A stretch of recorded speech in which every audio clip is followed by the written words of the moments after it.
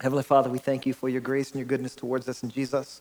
We thank you for the way that you love us so well. And I pray that your love would change us and that your love would produce such a change within us that we would love you in return and that we would love one another in light of your love. God, I pray that you would give us grace to receive your word this morning. I pray that your word would be instructive. I pray that your word would inflame our affections for you and for your purposes in this world. God, we love you, we thank you, and we pray this in Jesus' name. Amen. John Calvin was a catalyst in the Protestant Reformation back in the 20th century, and he once described creation as a theater. He said that creation is a theater designed to reflect the glory of God, meaning that you and I can walk outside and we can see the beauty of God's creation, and we should see something about God's glory as our creator. We should see something about his power. We should see something about his wisdom in the created order.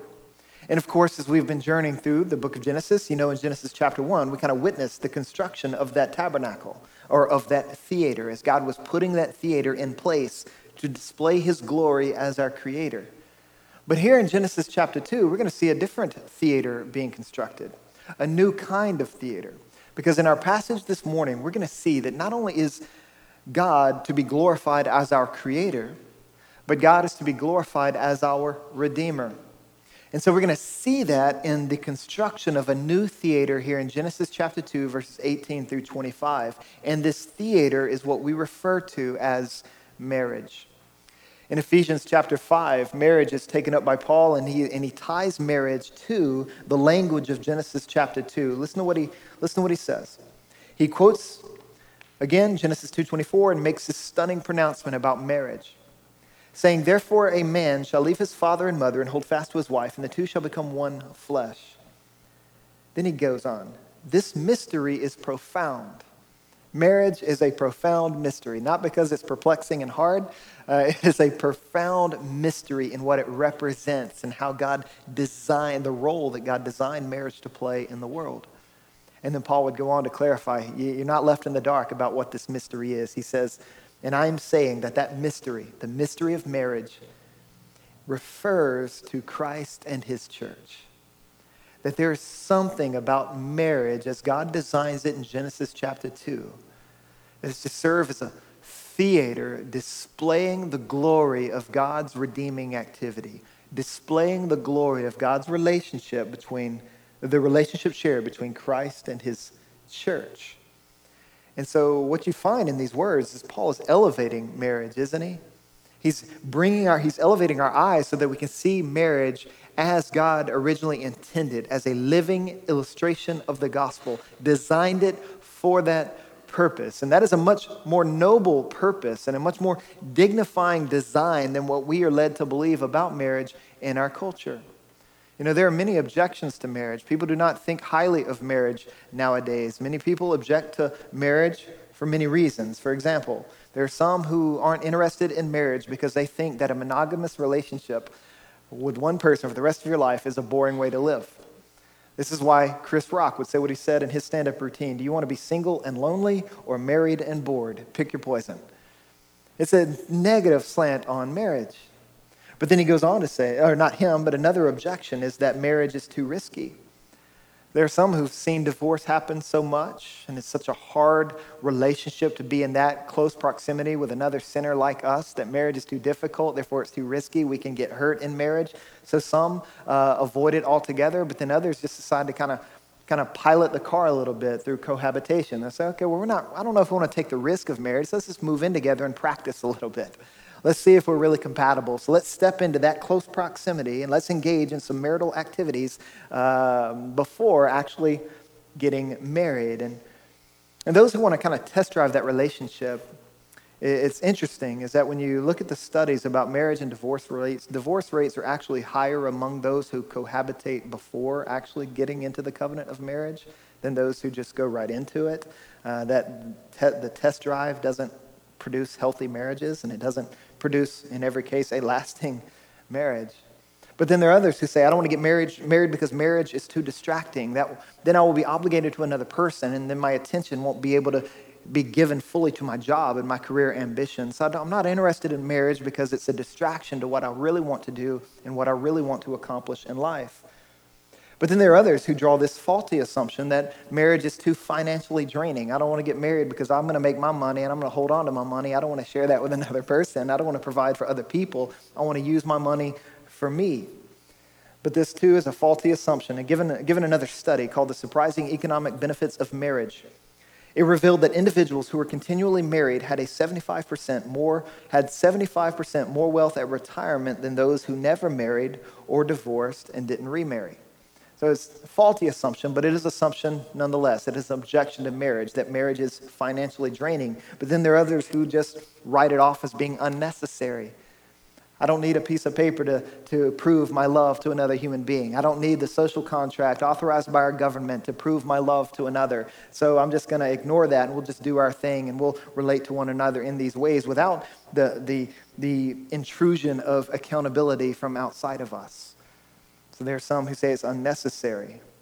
But then there are others who say, well, marriage is just an archaic institution. It is a traditional cultural agreement between two people, and it's not really that important. And so they write it off as something archaic or too traditional or culturally binding.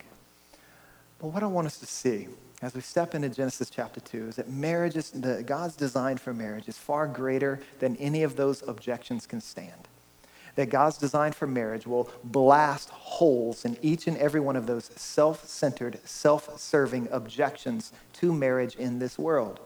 And so I want us to do that by looking into Genesis chapter 2. And basically what I want to do for us this morning is to kind of look at this story about the first marriage being told in verses 18 through 25. And then I want us to compare that to the ultimate marriage, that is the relationship shared between Christ and his church. And then I want to draw some conclusions, some challenges out of that for the meaning of our marriages in terms of how are we going to view marriage? How are we going to approach marriage? How are we going to engage this thing called marriage in our lives or celebrate it in the lives of others or whatever the case may be? Let's look first at the first marriage. And as you look at verses 18 through 25, this is essentially what's going down. We are being cued into the first wedding ceremony, the first marriage, so to speak, which is an interesting dynamic because this is happening at the very beginning of the Bible. A marriage is taking place. Then when you get to the end of the Bible, what's taking place? Another marriage, the wedding supper of the Lamb. So marriage is very, very, very important to God. But then when you look at this story, what do you see? You see three characters at work here, and just give you a profile of each one. You see a portrait of the selfless father. You're going to see a portrait of the sacrificial groom. And you're going to see a portrait of the suitable bride. Look first at the selfless father. The selfless father is the one who knows what's best for human flourishing. Look at verse 18.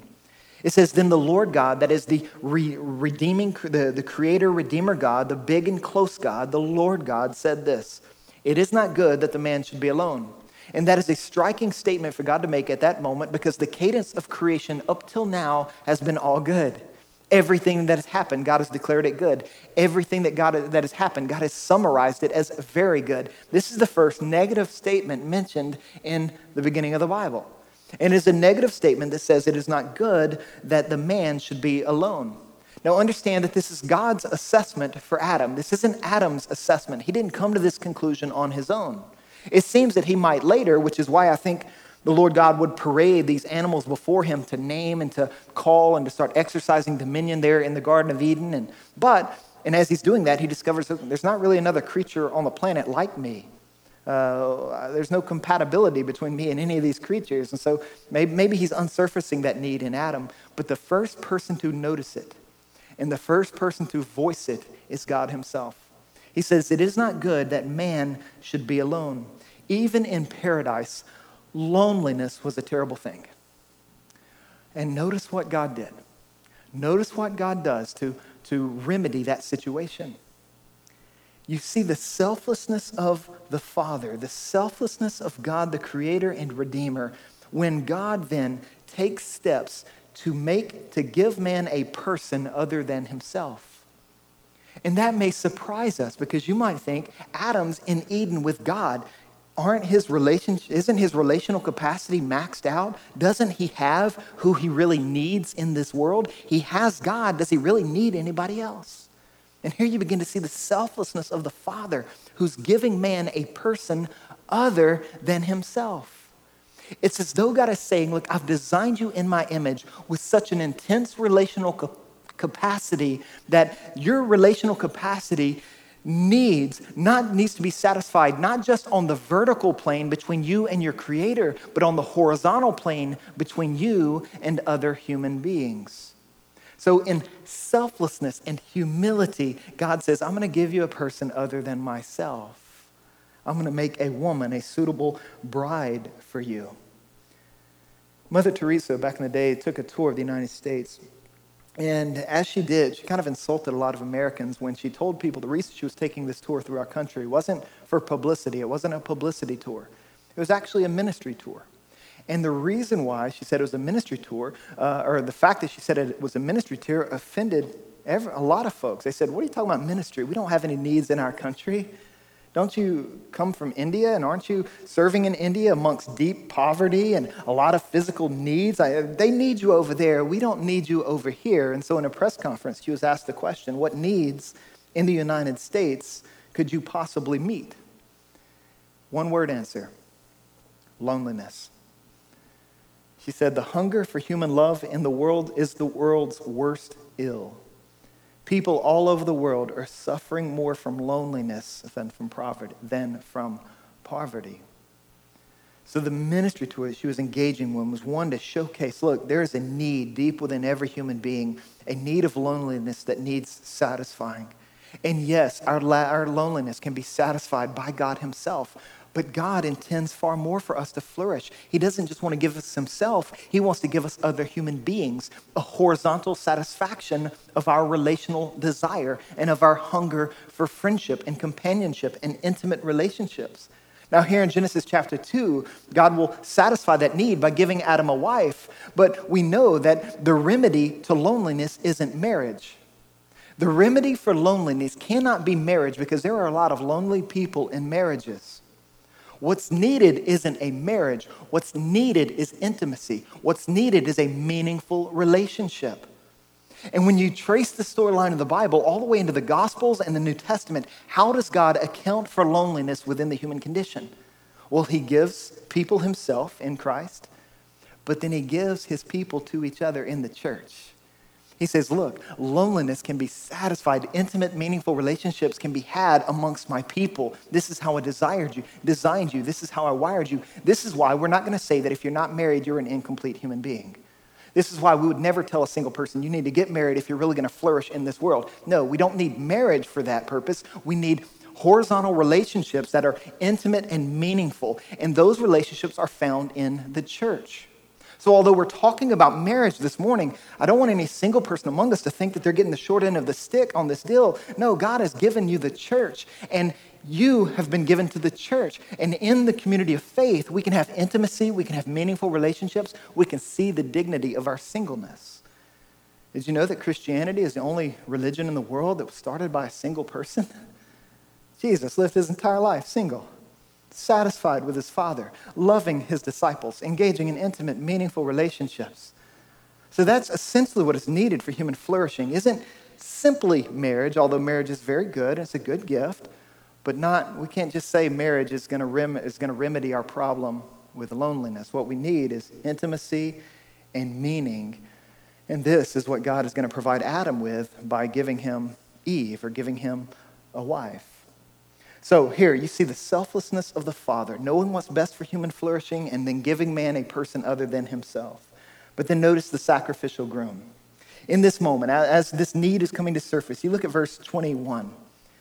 You see the sacrificial groom here. Actually, right before then, it says, but for Adam, there was not found a helper fit for him. There was no corresponding creature to him. There was no one who could do for him what God designed him to do. That we need interpersonal relationships with other human beings, not just pets, so to speak, right? A pet is good, but a pet can't do this. And so what does he do? He then causes the man to go into a deep sleep. He causes a deep sleep to fall upon the man. And you see the sacrificial groom here in the sense that he is being acted upon by the Lord God. The Lord God is the actor in every verb in this passage. He's the one doing things. Man is passive. He is being acted upon. The Lord God is causing a deep sleep to come upon him. And what's interesting about that word sleep, when you read through the book of Genesis, you come to a point where God establishes a covenant relationship with Abraham. And in order to ratify that covenant, to say, look, I'm going to be your God, you're going to be my people. I'm going to bless you, and you're going to bless others. What does he do? He causes a deep sleep, the same language, to come upon Adam. A deep sleep to form a covenantal relationship between him and Abraham and between him and what he's going to do in the world. Well, that's essentially what he's doing here. God is creating a covenantal relationship to be shared between Adam and this bride who will be given to him. So he causes a deep sleep to come upon him. But not only does he act upon him in that way, he cuts him open. He cuts him open. It says in verse 21 that a deep sleep fall upon the man, and while he slept, took one of his ribs or something from his side. The language there is kind of hard to translate. And closed up its place with its flesh. And the rib that the Lord God had taken from the man, he made into a woman. So not only did he act upon him, causing him to go to sleep, he cuts him open. And again, when you get to the story of Abraham, God forming a covenant, what's he doing? He puts Adam to sleep, and then he cuts some stuff open. He doesn't cut Abraham, but he cuts his sacrifice. But something is being cut open. Blood is being shed so this relationship could be formed between God and his people. Hold on to that imagery. Hold on to that language. But then while he's sleeping, he takes this rib from the side, and he forms a woman. And then notice this beautiful picture at the end of verse 22. The sacrificial groom is acted upon, he is cut open, and then at the end, he is given a wife. And what you find at the end of verse 22 is that God is bringing the wife to the man. He is walking the bride down the aisle. He's giving her away. I performed a wedding for Jen Simpson a couple weeks ago, our minister of global engagement, and her father walked her down the aisle and gave her to the groom. And this is essentially what you're seeing go down here. It's a wonderful picture of the father of the bride, walking her down the aisle, so to speak, giving the sacrificial groom a bride, a wife. And what is his response in verse 22-3? He sings, right? He busts out in song, a Shakespearean sonnet. Poetry starts to flow from him. Guys, you don't think you have it in you. I think you do if you get this going on. He's so inspired, he starts writing poetry. And so he says, this at last is bone of my bones and flesh of my flesh. She shall be called woman because she was taken out of man. The words for woman and man are they sound very similar in the Hebrew language. And so he's playing off of that rhythm. He's playing off of that rhyme. He's writing a song. He's found his muse, so to speak. His muse has been given to him in the bride, and he starts singing a song. Why is he so excited? But he's finally found a creature that is suitable, a suitable fit for him. So let's think about the suitable bride. You have the selfless father, the sacrificial groom, but then here you have the suitable bride. Just think about the woman. There's a few things we can say about the suitable bride that's inspiring this song from Adam in this moment. One of which is we can say with absolute certainty, she is her husband's equal. That this bride given to the groom is her husband's equal. No other creature on the planet was on his level, but this person is. This woman is. Matthew Henry would put it best when he says, the woman was not made out of man's head to top him, nor was she made out of his feet to be trampled upon by him. No, she was made out of his side to be equal with him. This suitable bride is her husband's equal. But not only is she his equal in the sense that they share sameness in their humanity, they share sameness in the fact that they both were created in the image of God, as we learned in Genesis chapter 1. We also learn a second thing about this suitable bride is that she is her husband's complement. She is her husband's complement. And we see this in the language used. When you look back and you see that word fit, or your word in your translations may say suitable. That word fit, that word suitable, it literally means that this woman stands like opposite to Adam. They are similar but distinct. She is his like opposite. They are similar in the sense that they come out of the same box, so to speak, right? God formed man from the dust, and from man, he took the woman. So there's sameness there. And so there's a suitable fit between the woman and the man. It's kind of like puzzle pieces. Puzzle pieces are like opposites of each other, meaning in order for a puzzle piece to fit another puzzle piece, they cannot be exactly the same. There needs to be some difference. There needs to be some distinction. But the sameness is found in the sense that they do fit together. They do go together. They are rightly different, so to speak.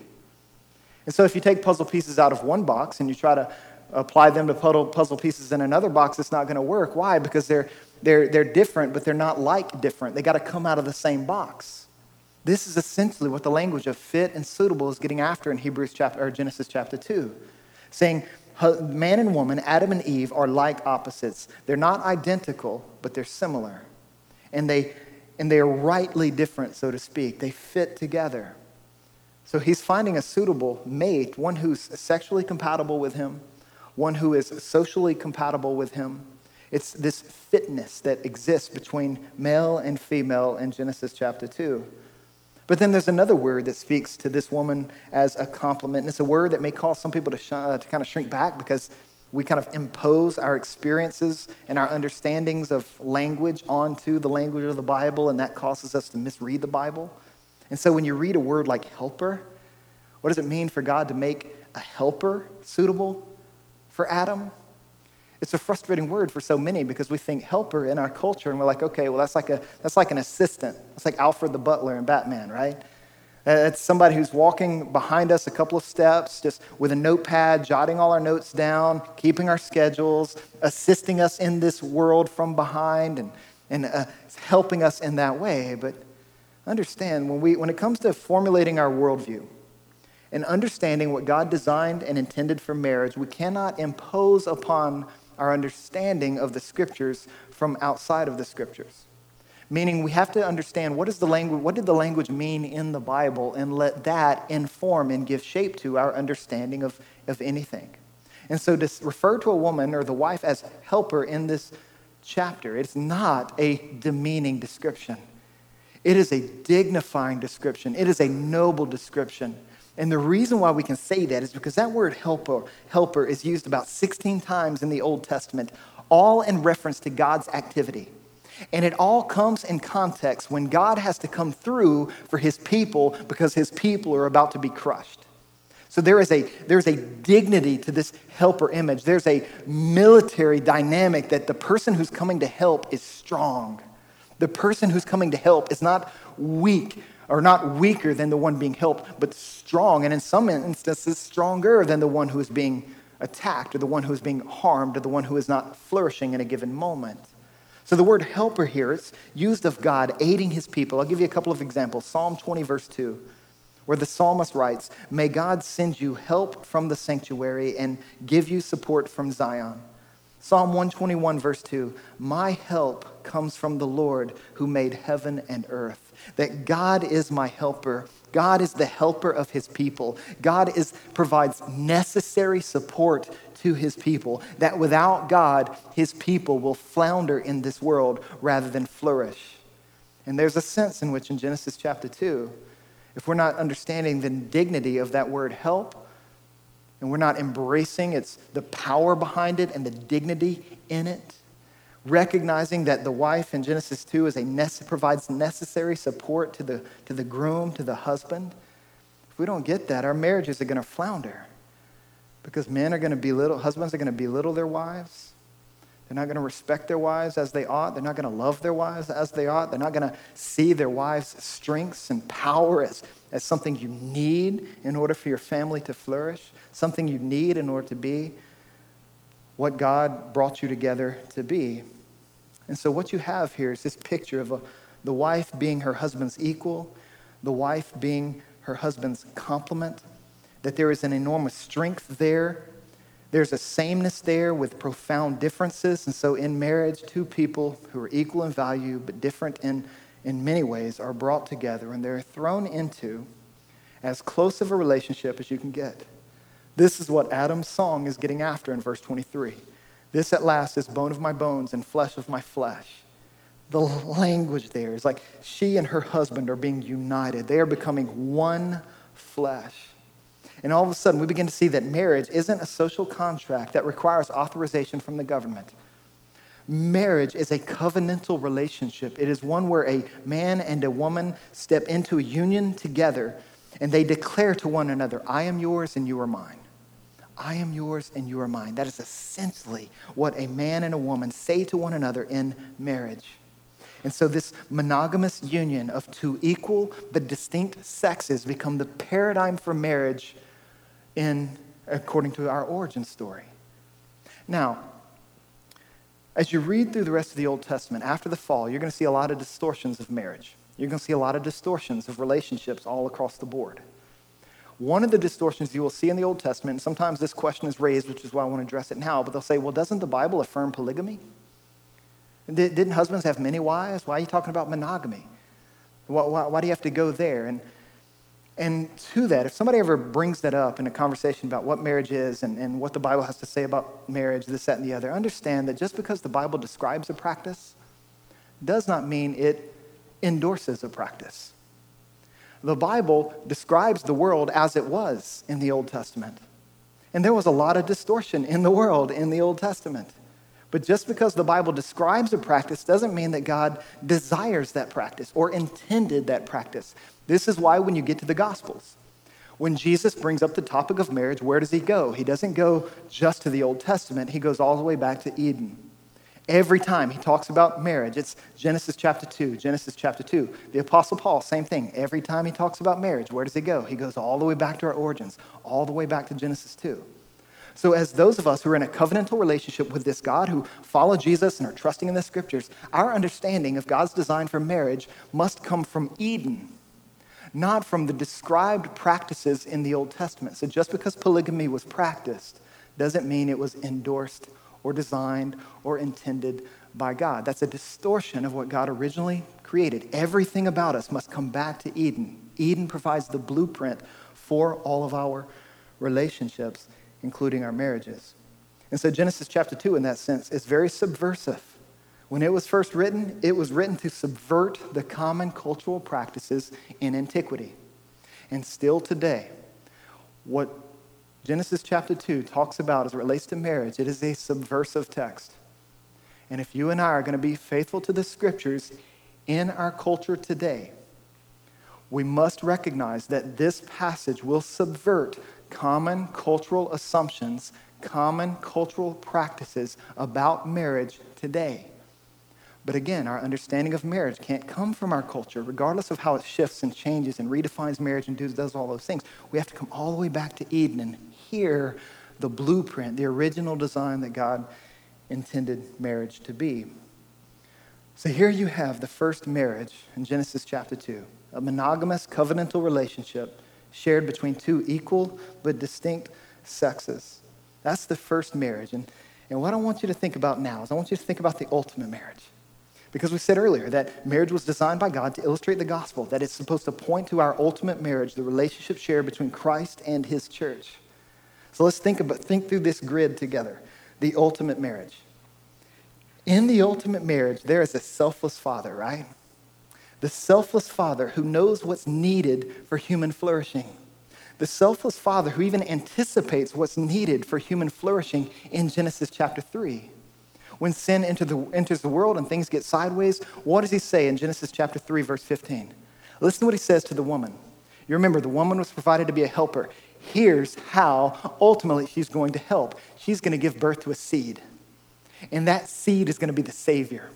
That Savior then is going to crush the head of the serpent. He's going to conquer sin and Satan and death. He's going to right all that is wrong in the world. Where's this Savior coming from? Well, he's coming from the seed of the woman, the helper, the one who's powerful and strong, who God gives to the world something that the world does not have, gives to the world something that the world desperately needs in order to flourish. Again, the word helper in Genesis 2 is a super important, dignifying word.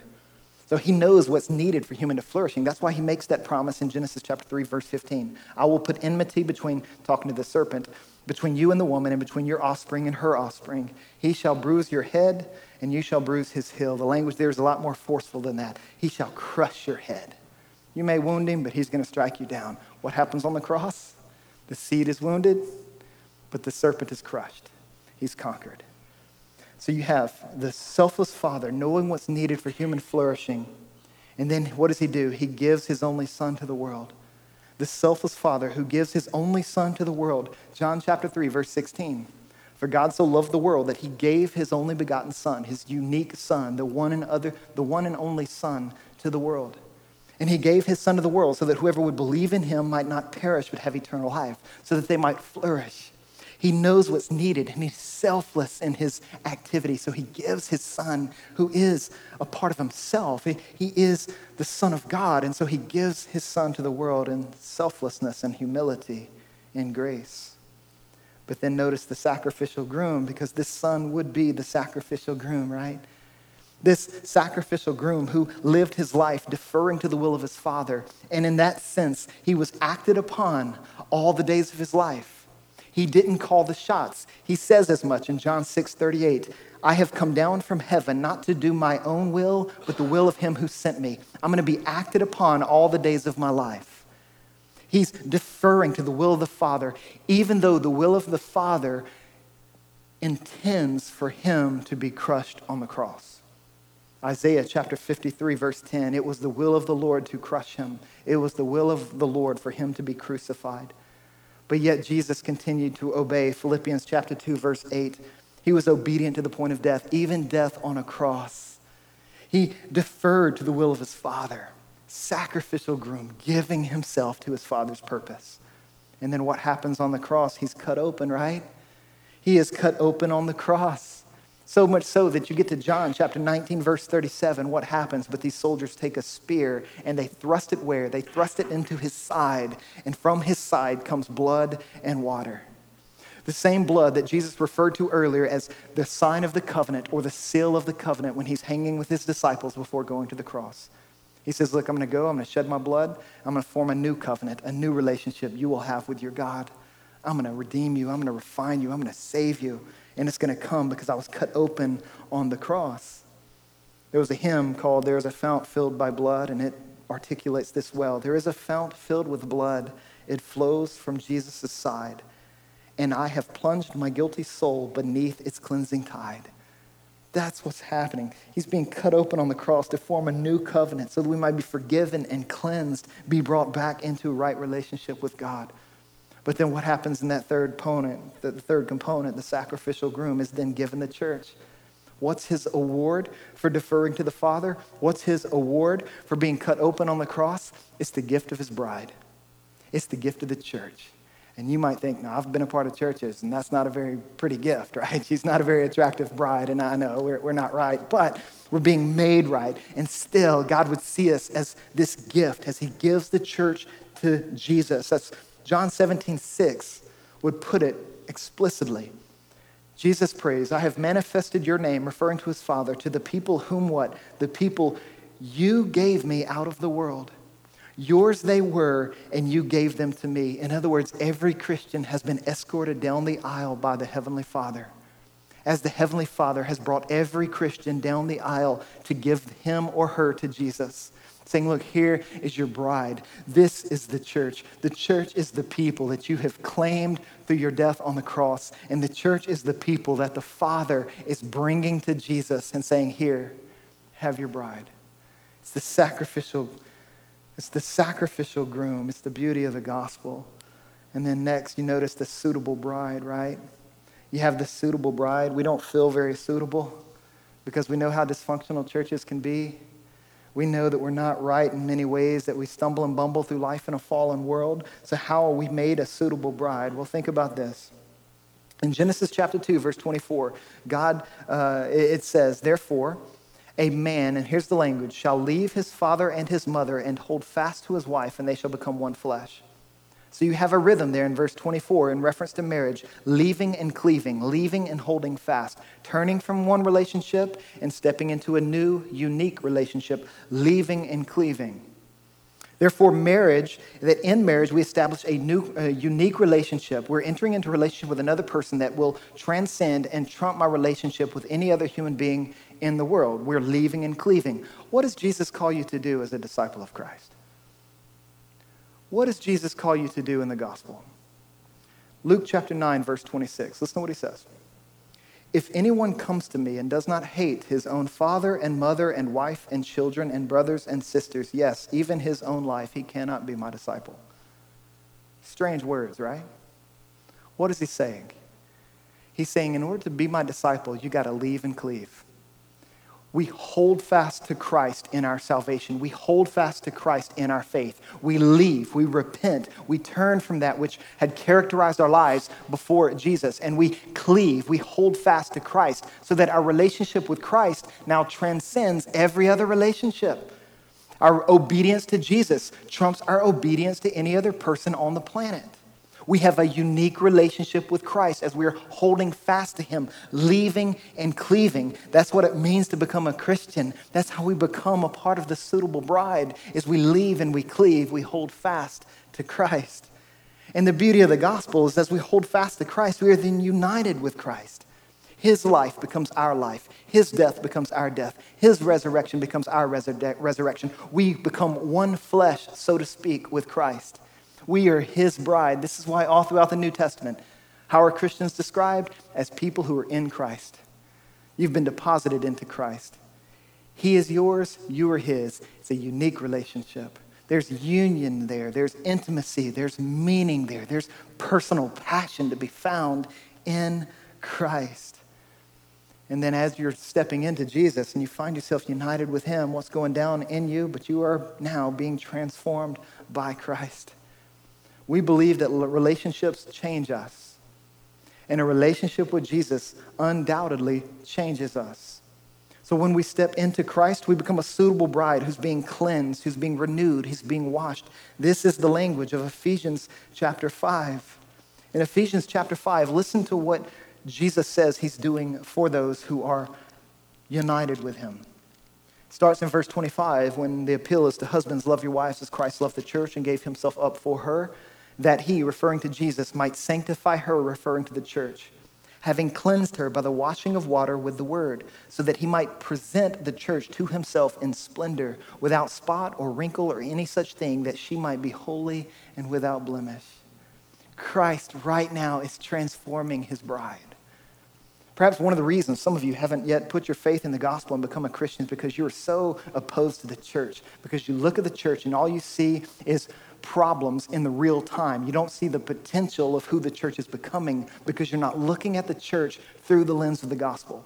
You see, the gospel declares that we need Jesus. We are sinners and we haven't fully arrived in our salvation in the sense that we're not fully redeemed in the sense that we are practically righteous and practically holy and practically pure and practically sanctified in all of our thoughts and all of our deeds and all of our affections. So what's going down in us is that Christ is at work, transforming us and renewing us. He's washing us. He's cleansing us. He's applying the gospel to us day in and day out. We are all works in progress. So when you look at the church, don't see the church as she is in a given moment. See the church as who she's becoming, as who God declares she will be, this holy, pure, blameless people who are not only positionally right, but practically right in every conceivable way. That's who we're becoming. This is what makes us a suitable bride. A suitable bride is the work of Christ within us. Now, what is all this? What is the first marriage and the ultimate marriage? What does it have to say about the meaning of our marriages? What does this mean for you and I as we kind of live between these two marriages, as we kind of live in the now? And so here's where I really want to lay out some challenges, but I want you to understand that these challenges that I'm about to give you, they must be received in light of everything that I've just said about the ultimate marriage. If you do not know the ultimate marriage, you do not stand a chance of your marriage serving this purpose and accomplishing this meaning. Because listen to what this means for our marriage.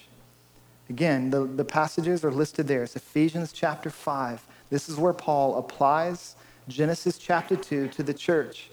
And he talks directly to wives, and he talks directly to husbands, and he lays out the meaning of our marriages in the here and now. And so first and foremost, this means that God designed marriage to illustrate his gospel. This is how we are to understand the meaning of marriage. It is designed to illustrate his gospel. Marriage isn't simply for you. We do not get married because we have relational needs or relational desires. That's not entirely why the Christian should get married. We want to get married because of this meaning right here, because marriage serves to illustrate the gospel. There is a purpose in your marriage that is far greater than you realize. And that purpose isn't just about providing you with a sexual partner. And that purpose isn't just about gratifying your desires to know and to be known. No, the purpose, the deepest design for marriage is for your relationship between a husband and a wife to illustrate the gospel, to magnify the gospel, to go forth with the gospel. And here's how we can do this. You look down at verse 25 of Ephesians chapter 5. Again, this is in your notes. Husbands, here's your charge. Love your wives as Christ loved the church and gave himself up for her, that he might sanctify her and cleanse, and having cleansed her by the washing of water with the word, so that he might present the church to himself in splendor, without spot or wrinkle or any such thing, that she might be holy and without blemish. In the same way, here's the comparison. Husbands, you should love your wives as their own bodies. He who loves his wife loves himself. For no one ever hated his own flesh, but nourishes and cherishes it just as Christ does the church. In other words, husbands, you are to provide a picture of Christ to the watching world. The way that you love your wives, or the way that you hope to love your wife one day if you're a single man, is to provide a picture of Christ to the world. This means you're going to love her sacrificially. You're going to love your wife sacrificially. You're going to give yourself and of yourself to your wife. There's a great picture of this given by Wayne Grudem, who in his own life, Wayne Grudem, some of you may have heard that name, he's a prominent, world-renowned theologian. And for about 20 years, he taught at Trinity University, which is one of the most prestigious seminaries in the world, occupying a wonderful position of influence and really power as he was writing books and teaching and discipling many, many future church leaders. But the problem in Grudem's life was that seminary, that school, is located in Chicago. And Chicago has a very cold climate, which caused a problem for his wife. His wife suffered from a disease which gave pain to many of her muscle groups. It's a disease, I can't pronounce it, I won't try, but there's really no known cure for this particular disease. And so she had a hard time thriving or flourishing in life. She couldn't walk upstairs. She couldn't do ordinary household chores and work. But then one day, Grudem and his wife had some friends invite them to Mesa, Arizona for vacation. And while they were there, they learned that the warm, dry climate was much more helpful to her condition. And after a few trips together, they began to do things that they had not done prior to that moment in years. They rode bikes together for the first time in 12 years. And it got to the point where Grudem said, I would like to move here, but there are no seminaries here. Where would I teach? Well, he comes from Trinity, a major seminary in the world. And so he opens up the phone book and he starts flipping through the yellow pages, and he comes across an advertisement for this little obscure school called Phoenix Seminary. Not many people had heard of Phoenix Seminary at that time. And so he found the number in the yellow pages, he calls it up, and he asks, "Hey, I'm Wayne Grudem, I'm looking for a position." The person on the other end of the line laughed. "This is a joke, you're kidding us, right?" He says, "No, I'm really looking for a position. I would like to move to Mesa, but I want to continue teaching." And his wife didn't really want him to make that sacrifice. She wanted to stay in Chicago so that he continued doing what he was doing. And after much prayer and after much thought, Grudem said that he began to ponder the implications of Ephesians 5:28, love your wife as your own body. And he said, if I were suffering like Margaret, would I not want to move for the sake of my health? And the answer is the obvious answer was yes. Loving his wife sacrificially, that he would sacrifice prestige, he would sacrifice a prominent position of influence in order to love and to care for his bride. Husbands, you show the world a picture of Christ by loving your wife sacrificially. But then you go one step further, not only loving her sacrificially so that you're giving things up for her, you are serving her constantly. Nobody outserves Jesus, right? No person in this church will ever outserve Jesus. Jesus always outserves the church. So husbands, you showcase a picture of Christ to the world when you serve your wife constantly, when you serve your wife ceaselessly, when you outserve her all the days of her life. Serving your wife. So I would ask, is your wife more like Christ because she's married to you? Is she more like Christ because she's married to you, or is she more like Christ despite of you?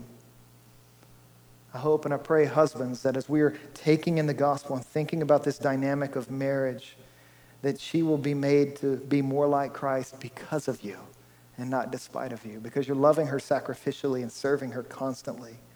So the charge to husbands in Ephesians chapter 5 is high. And it is from there that we want to listen to the charge to wives in Ephesians chapter 5. If you jump up in verse 22, listen to what's said. Wives, here's some language that, again, in our culture, this is not positive language. We don't like this language, but bear with us. Wives, submit to your own husbands as to the Lord. For the husband is the head of the wife, even as Christ is the head of the church, his body, and is himself its Savior. Now, as the church submits to Christ, so also wives should submit in everything to their husbands. Now, don't get it twisted. When it talks about Christ being the Savior of the church, that doesn't mean the husband is the Savior of the wife. Guys, you may be strong, but you're not that strong. You may be good, but you're not that good. You are not your wife's Savior. And wives, don't expect your husbands to be your Savior. The only Savior of us all is Jesus, the head of the church. And so together we look to him for salvation. So what does this mean then? It means, one, that wives should provide a picture of the church to the world. That's the analogy. That's the mirroring. Husbands are compared to Christ in the passage. Wives are compared to the church in the passage. So wives, you're to provide a picture of the church to the world. This means, one, you are to submit to your husband's Christ-like servant leadership. Submit. You're to submit to his Christ-like servant leadership. Let him love you sacrificially. Let him serve you constantly. Submit to his Christ-like servant leadership. Now, I put that qualifier in there for a reason. Because you look at the end of verse 24, and it says, wives, you should submit in everything to their husbands, and that raises red flags. In everything? Do I submit to abuse? Do I submit to sin? Am I supposed to submit to foolishness when my husband's being an idiot? And I don't think we're supposed to take that in that way. And the reason is because the submission is qualified. It's qualified by what? You read further back in the verse. Now, as the church submits to Christ, so also wives submit in everything to your husbands. Does Christ ever abuse his church? Does Christ ever lead the church in a foolish direction? Does Christ ever neglect his bride? Does Christ ever sin against his bride? No. So in everything there, I think, is qualified by that dynamic. You submit in everything, meaning in everything that reflects Christ-like servant leadership. You don't submit to abuse.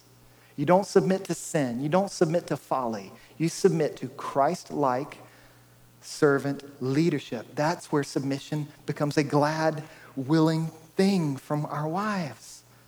But again, this bleeds into it. It's produced by the husband's sacrificial service to the wife, and then she's submitting in this way, and all of a sudden you get wonderful synergy. The husband's loving his wife like Christ loves the church. And the wife is submitting to the husband in ways that would showcase the church to the world. And you have this synergy of love and submission, of sacrifice and submission. A beautiful symmetry, a beautiful union is created. So you submit to your wives, your husband's Christ-like servant leadership, and then you learn to honor your husband above any other person. This is how you showcase the church to the world, is by honoring your husband above any other person. No other man should occupy your thoughts. No other man should occupy your emotions. No other man should be looked to do for you what your husband is supposed to be doing for you. So wives, you showcase the church to the world when you honor him above any other person on the planet, outside of Jesus, of course. This is how I think. Why, husbands, you show a picture of Christ. Wives, you can show a picture of the church to the world. And this is a high calling. This is a noble purpose. This is one that you and I cannot possibly do. Our sin is too present.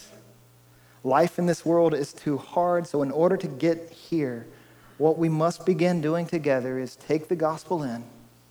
You must think the gospel through and then turn the gospel out.